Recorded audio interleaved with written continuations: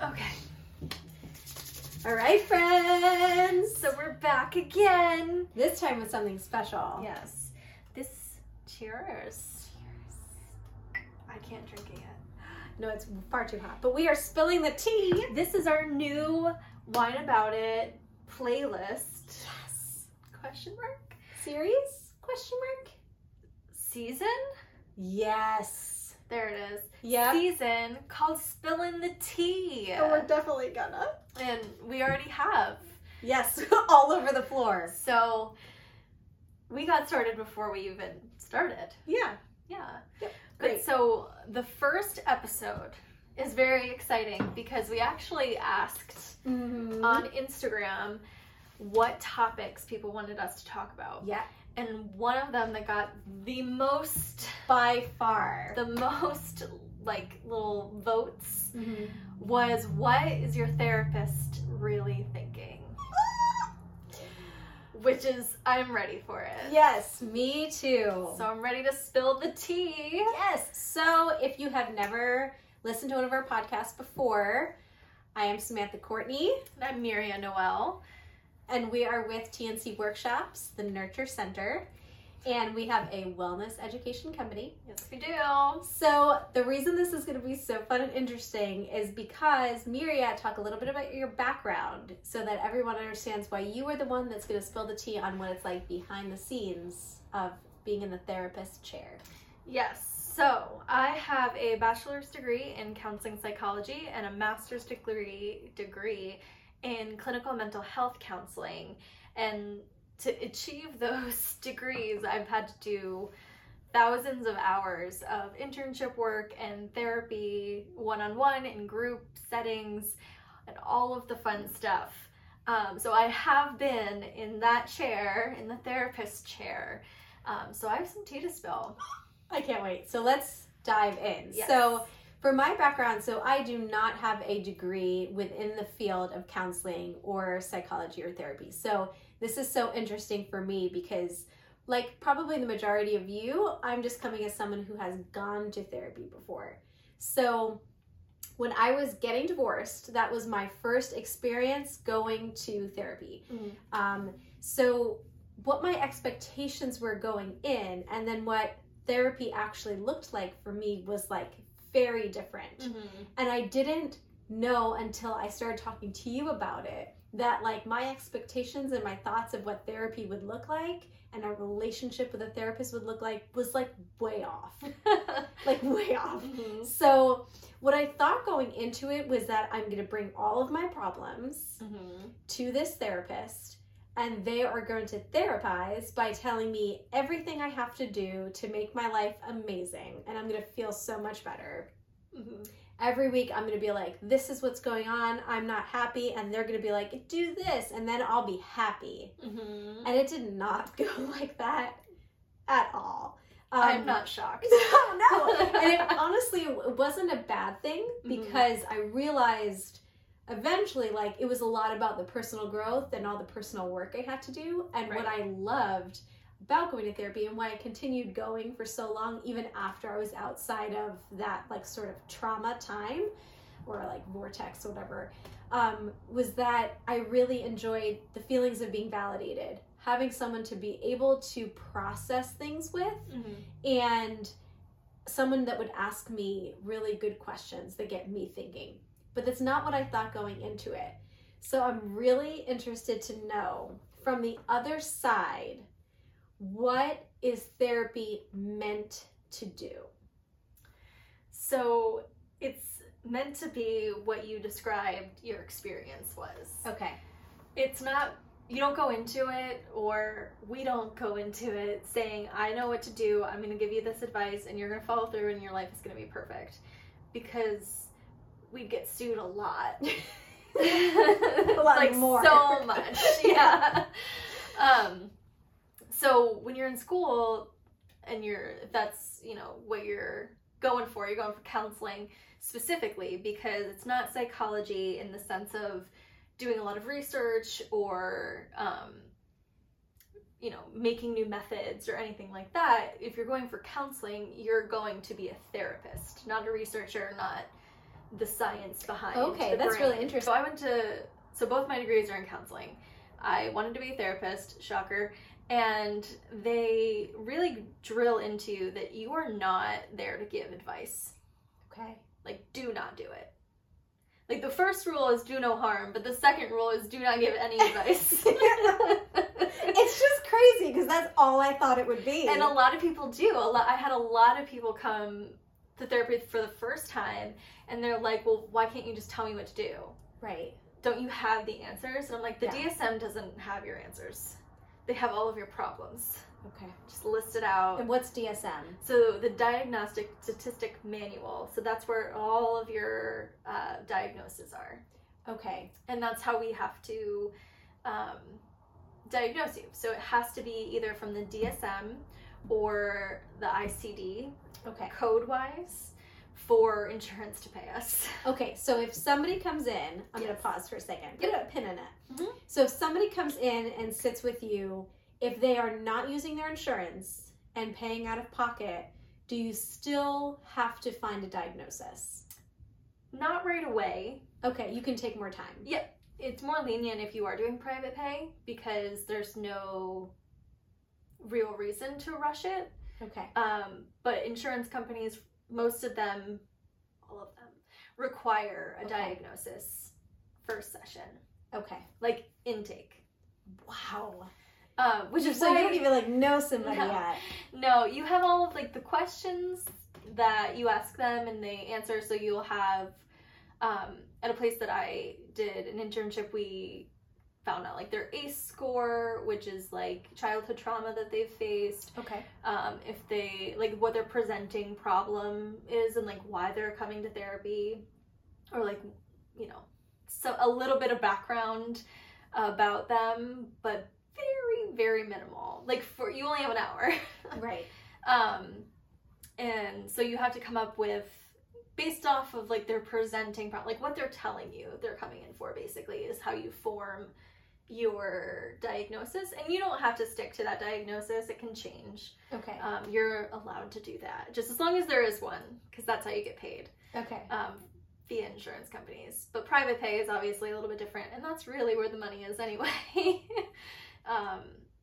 But yeah, so people would come in with the preconception that I would have all the answers and fix all of their problems, and I would have to really break it down and be like, it might get a little bit worse before it gets better. Yeah. Which a lot of people don't enjoy. No, it doesn't feel great to hear that, especially when things feel like the worst. Right. And you're like, the issue is, though, a lot of people don't know why it feels like the worst. That's it.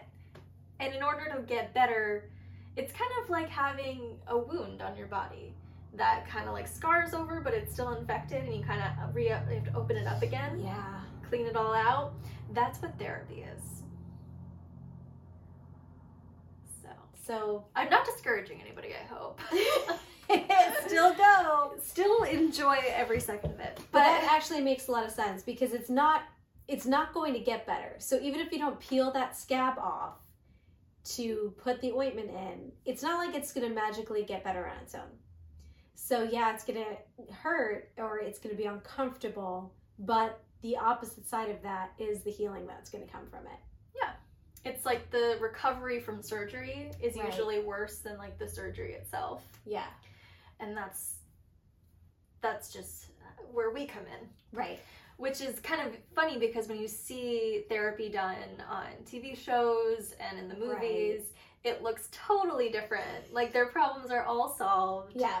They're laying down on a couch. Yes. Very Freudian. And we've come a long way in that there is a rapport that you build. There's a relationship that you build. You want to establish trust, because people, we've found, don't tend to open up unless they trust you. Yeah. And some people are easier to build that relationship with, and some people are just, they've got those walls up.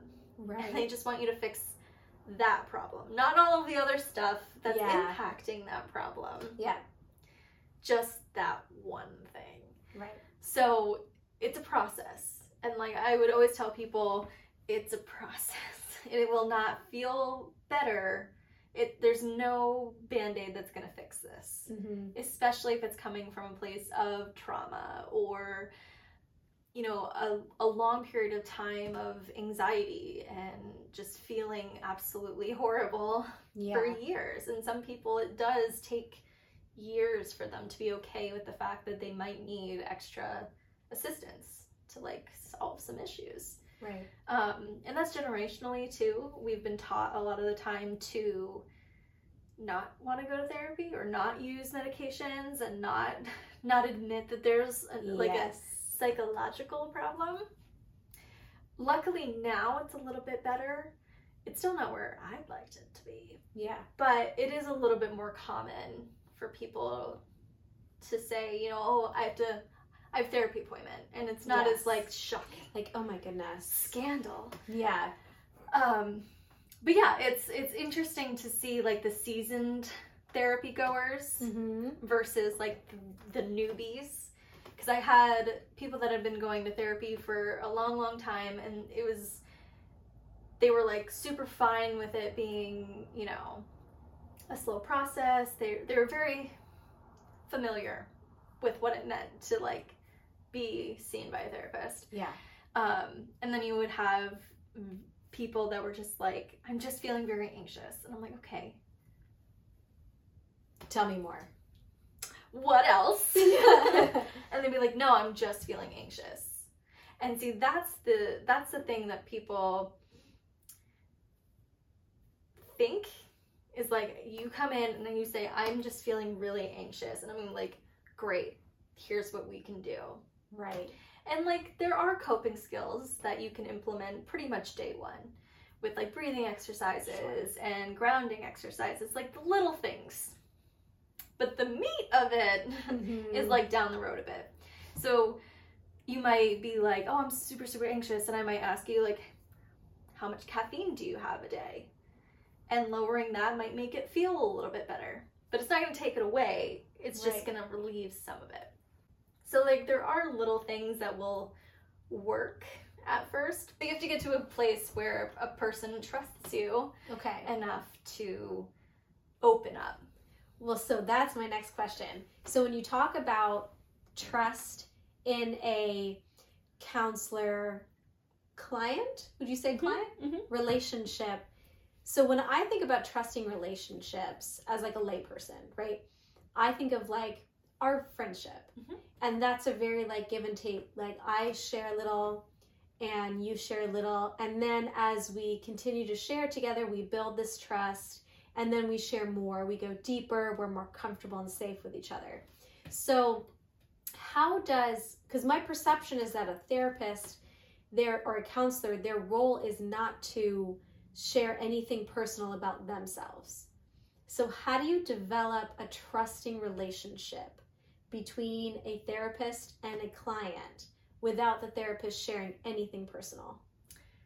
So self-disclosure is a big topic for a therapist, and like how much to disclose, how much is it worth it, is it helping the client, is what you're sharing an appropriate thing to share, because there are therapists that will share more than others. Oh, okay.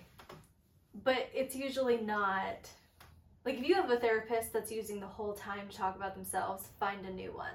Okay. Okay. Because that's not what they're there for. Right. But saying like little things, I've had clients ask me questions because, and I wouldn't lie, I wouldn't be like, that's not appropriate for me to answer unless it really was an inappropriate question. Okay. Which has happened, and then that's even more awkward. But I've had clients ask me if I'm religious, because religion is a big part of their life. So, and I answer very honestly, but I make sure that I give them the reassurance that I do understand, although I might not be religious, I understand the place religion has in a lot of people's healing. Okay. And the space that it holds for many people. Right.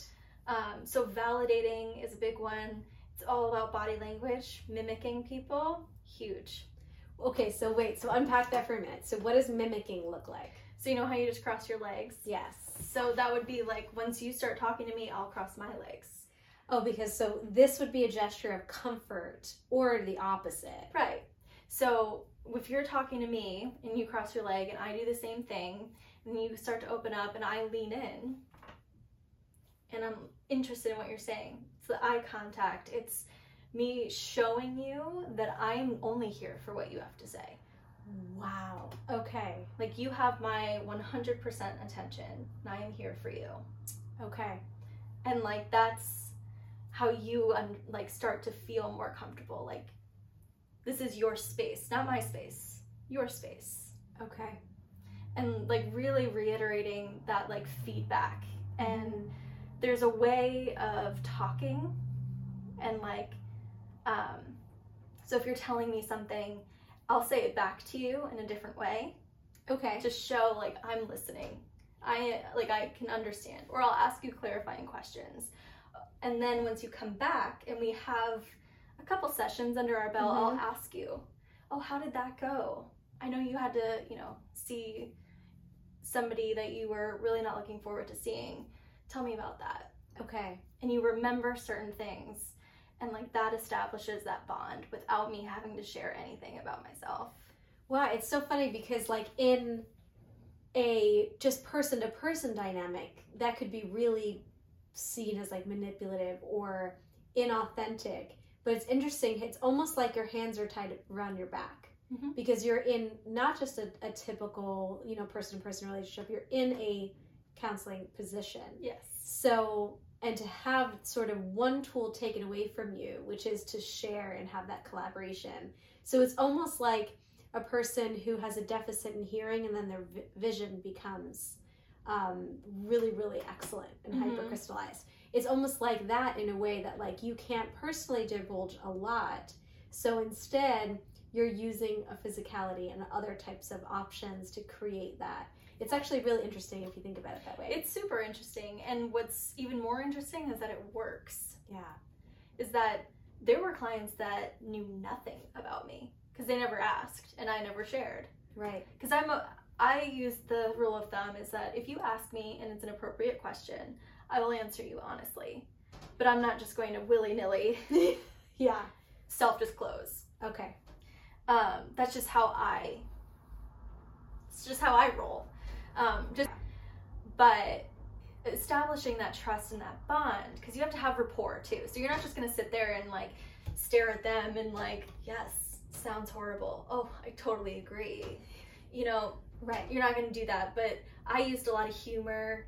We would joke and, bring my actual personality into the session. Yeah. As opposed to getting on that human level of like sharing. So it's not the story, but it's still the person. Right. And that's the thing is like, if you're not authentically you, no matter what skills you have, no matter how long you've trained, no matter where you've trained. Right. Somebody's going to smell that and be like, not you. Yeah. Well, right up. So like you do have to have a certain element of like who you are. Yeah. And that's why everybody's therapist is different. That's why not everybody needs the same type of therapy. And that's also why like if you're not somebody's cup of tea, that's okay. Yeah. Because it's just people. So that makes me wonder. So if you go and you look online to research the right therapist for you, you see things on there like family counseling or couples counseling or addiction specializes in addiction. And those things are like self-explanatory. So I can go on there with a vague idea of what my needs are. If I'm having a couples issue, I can find that and be like, okay, well, this person's a couples counseling or a family issue. But now, one of the first things you told me when we started talking more about your background was about the humanist approach. Humanistic, yeah. Yeah, and I've never heard of that as just a person who's from, my perspective. So if that was up on there as an option, a humanist, what would you call it? A humanist approach? You have a humanistic approach. Okay. So if that was on there, I'd be like, I don't know what that means. So what are the options? Are there a lot? Is that a stupid question? It's like ordering a pizza. Yeah. Okay, so tell me a little bit about what that means for you specifically? And then if a person is looking for a therapist, does that matter?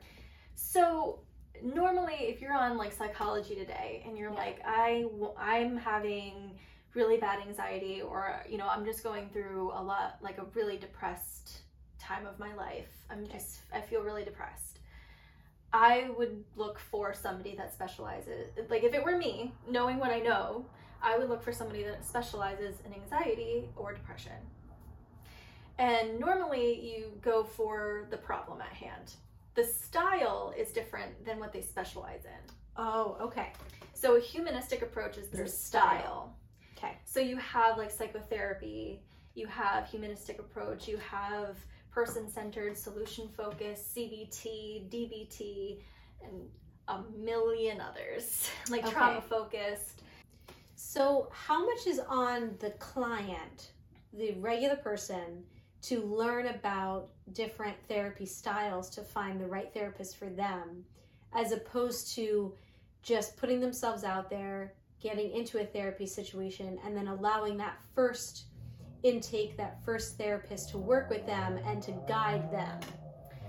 So it's on both the therapist and the client. Because sometimes the client will be like, this is the best thing ever, I'm getting so much, and the therapist is like, I'm not helping you at all. Wow. And we're not a good fit. Oh, that has to be so hard.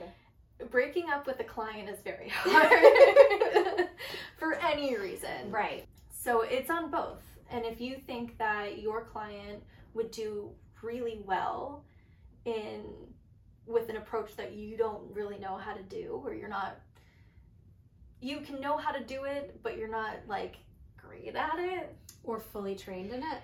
Right, like there's a difference between like confident and competent. So like if you're not competent in a therapy that you think that your client could really benefit from, I would suggest going to somebody that knows how to do it well and would help them, because it's not about me and my feelings and me losing a client. It's about them getting better. Right. And granted, not every therapist is going to think like that, and some people don't, and they're not thinking the same way that I would be thinking about it. But that was always my motto. Like, if I'm not a good fit and you're not feeling it, you're not hurting my feelings. I want you to get the help that you need. And if it's not me, then we'll find you somebody else. Yeah. So it's on both parties to feel out if this is helping, and if it's not, then talking about it. Right. And that's part of the process. Is like, those things have to be talked about. As awkward as they are, they have to be brought up and be like, you know what? I've been feeling like you're not really getting a lot out of this. How are you? What are your thoughts on that? Yeah.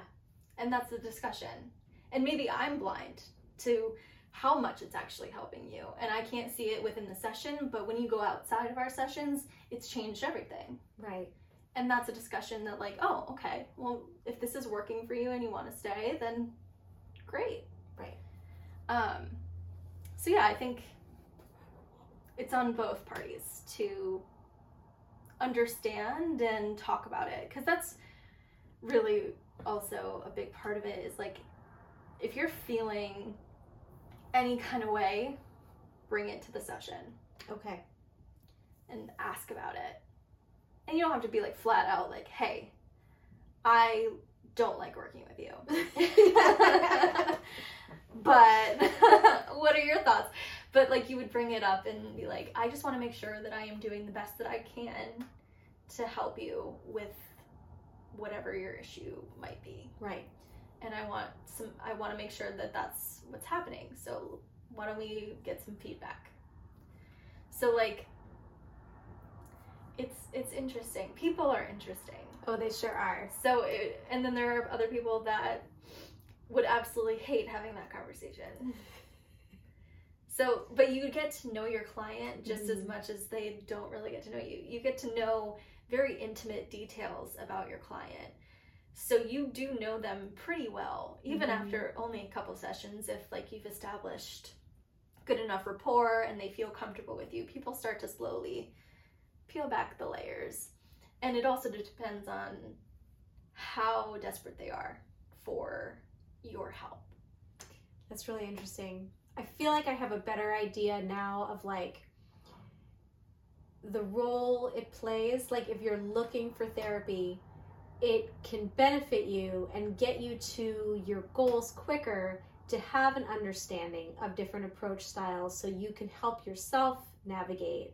But at the same time, trusting that the person, the therapist that you're working with is also there to help guide that journey, because we only know what we know. We don't know all the stuff we don't know, obviously. Yes. But I have another question. So it's kind of like a retention question, because I think for a lot of us, we go to therapy during times that can be very traumatic or volatile or like lows in life. Yep.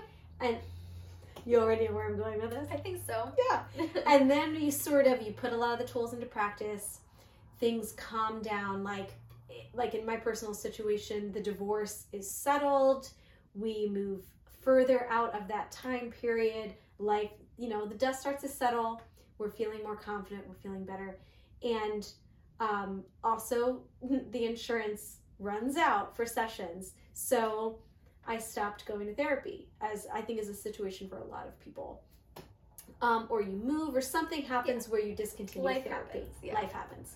So then if there's a long break and a person is then reinterested, whether it's because you've hit another low or another rough patch, or you're just seeking that again.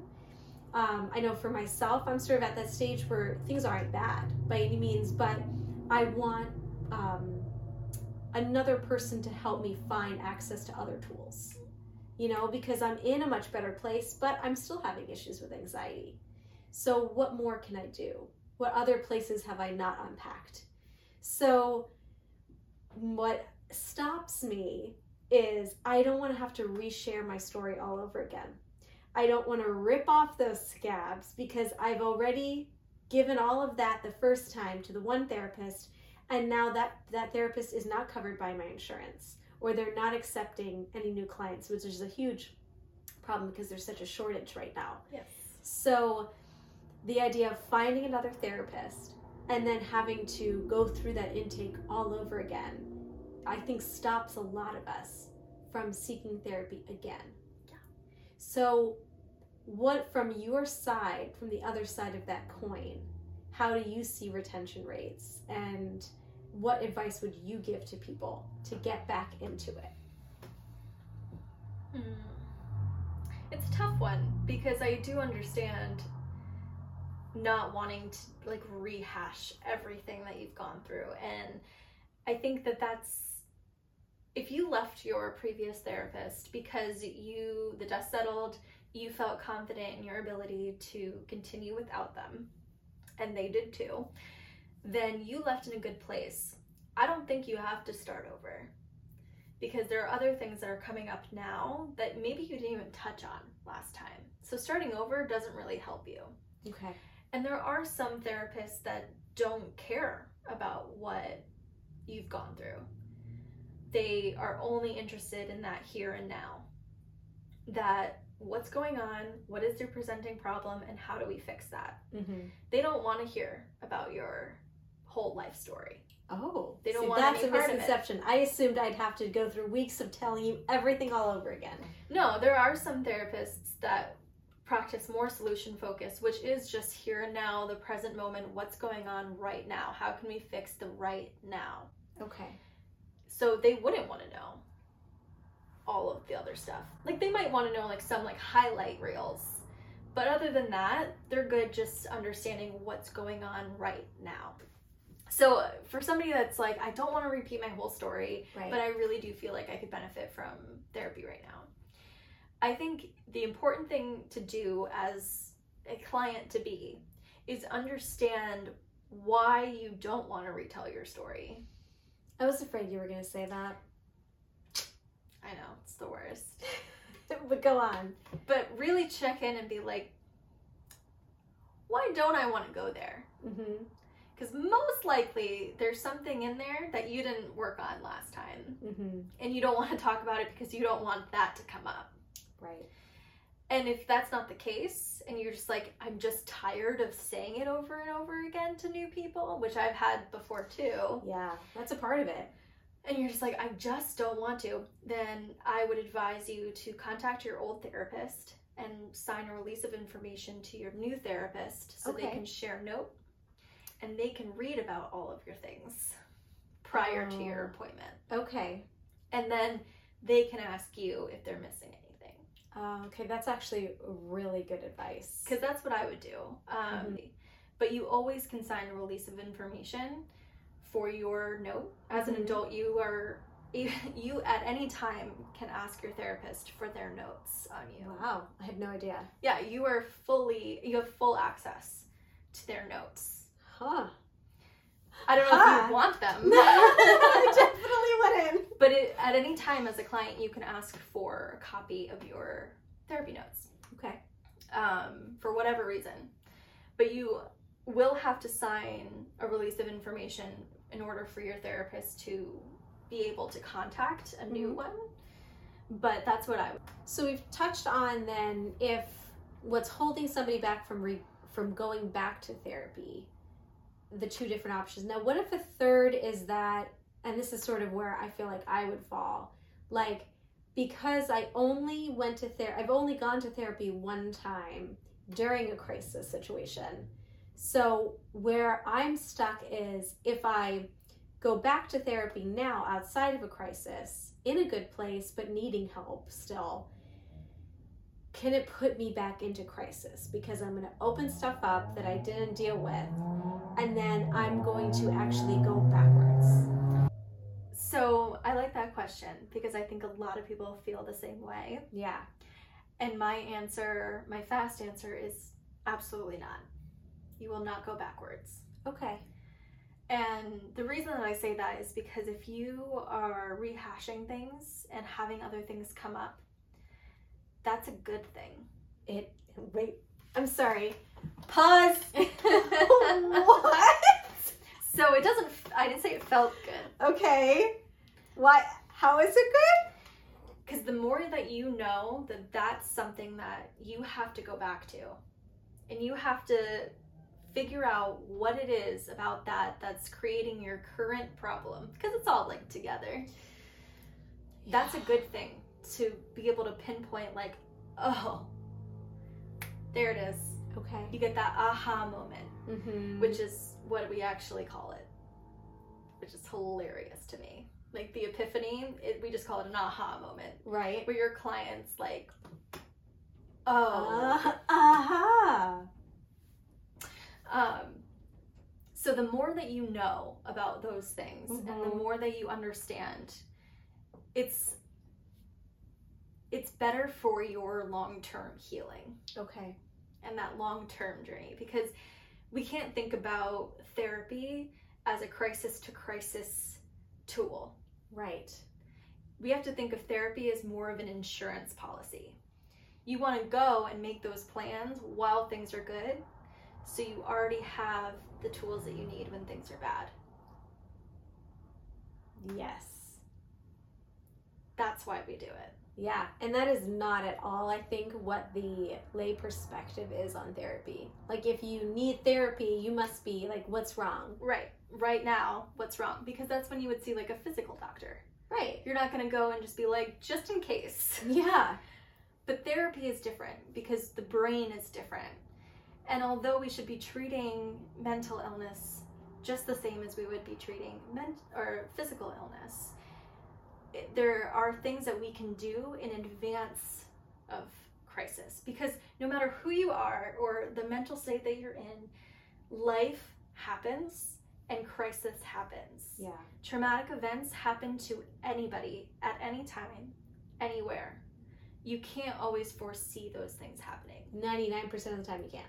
So those are the things that you go to therapy when you're feeling okay. Like, you're not in crisis, but you need that extra support to learn those skills. So if and when things happen, because life is unpredictable, you understand how to process things. So therapy is the insurance policy. Yeah.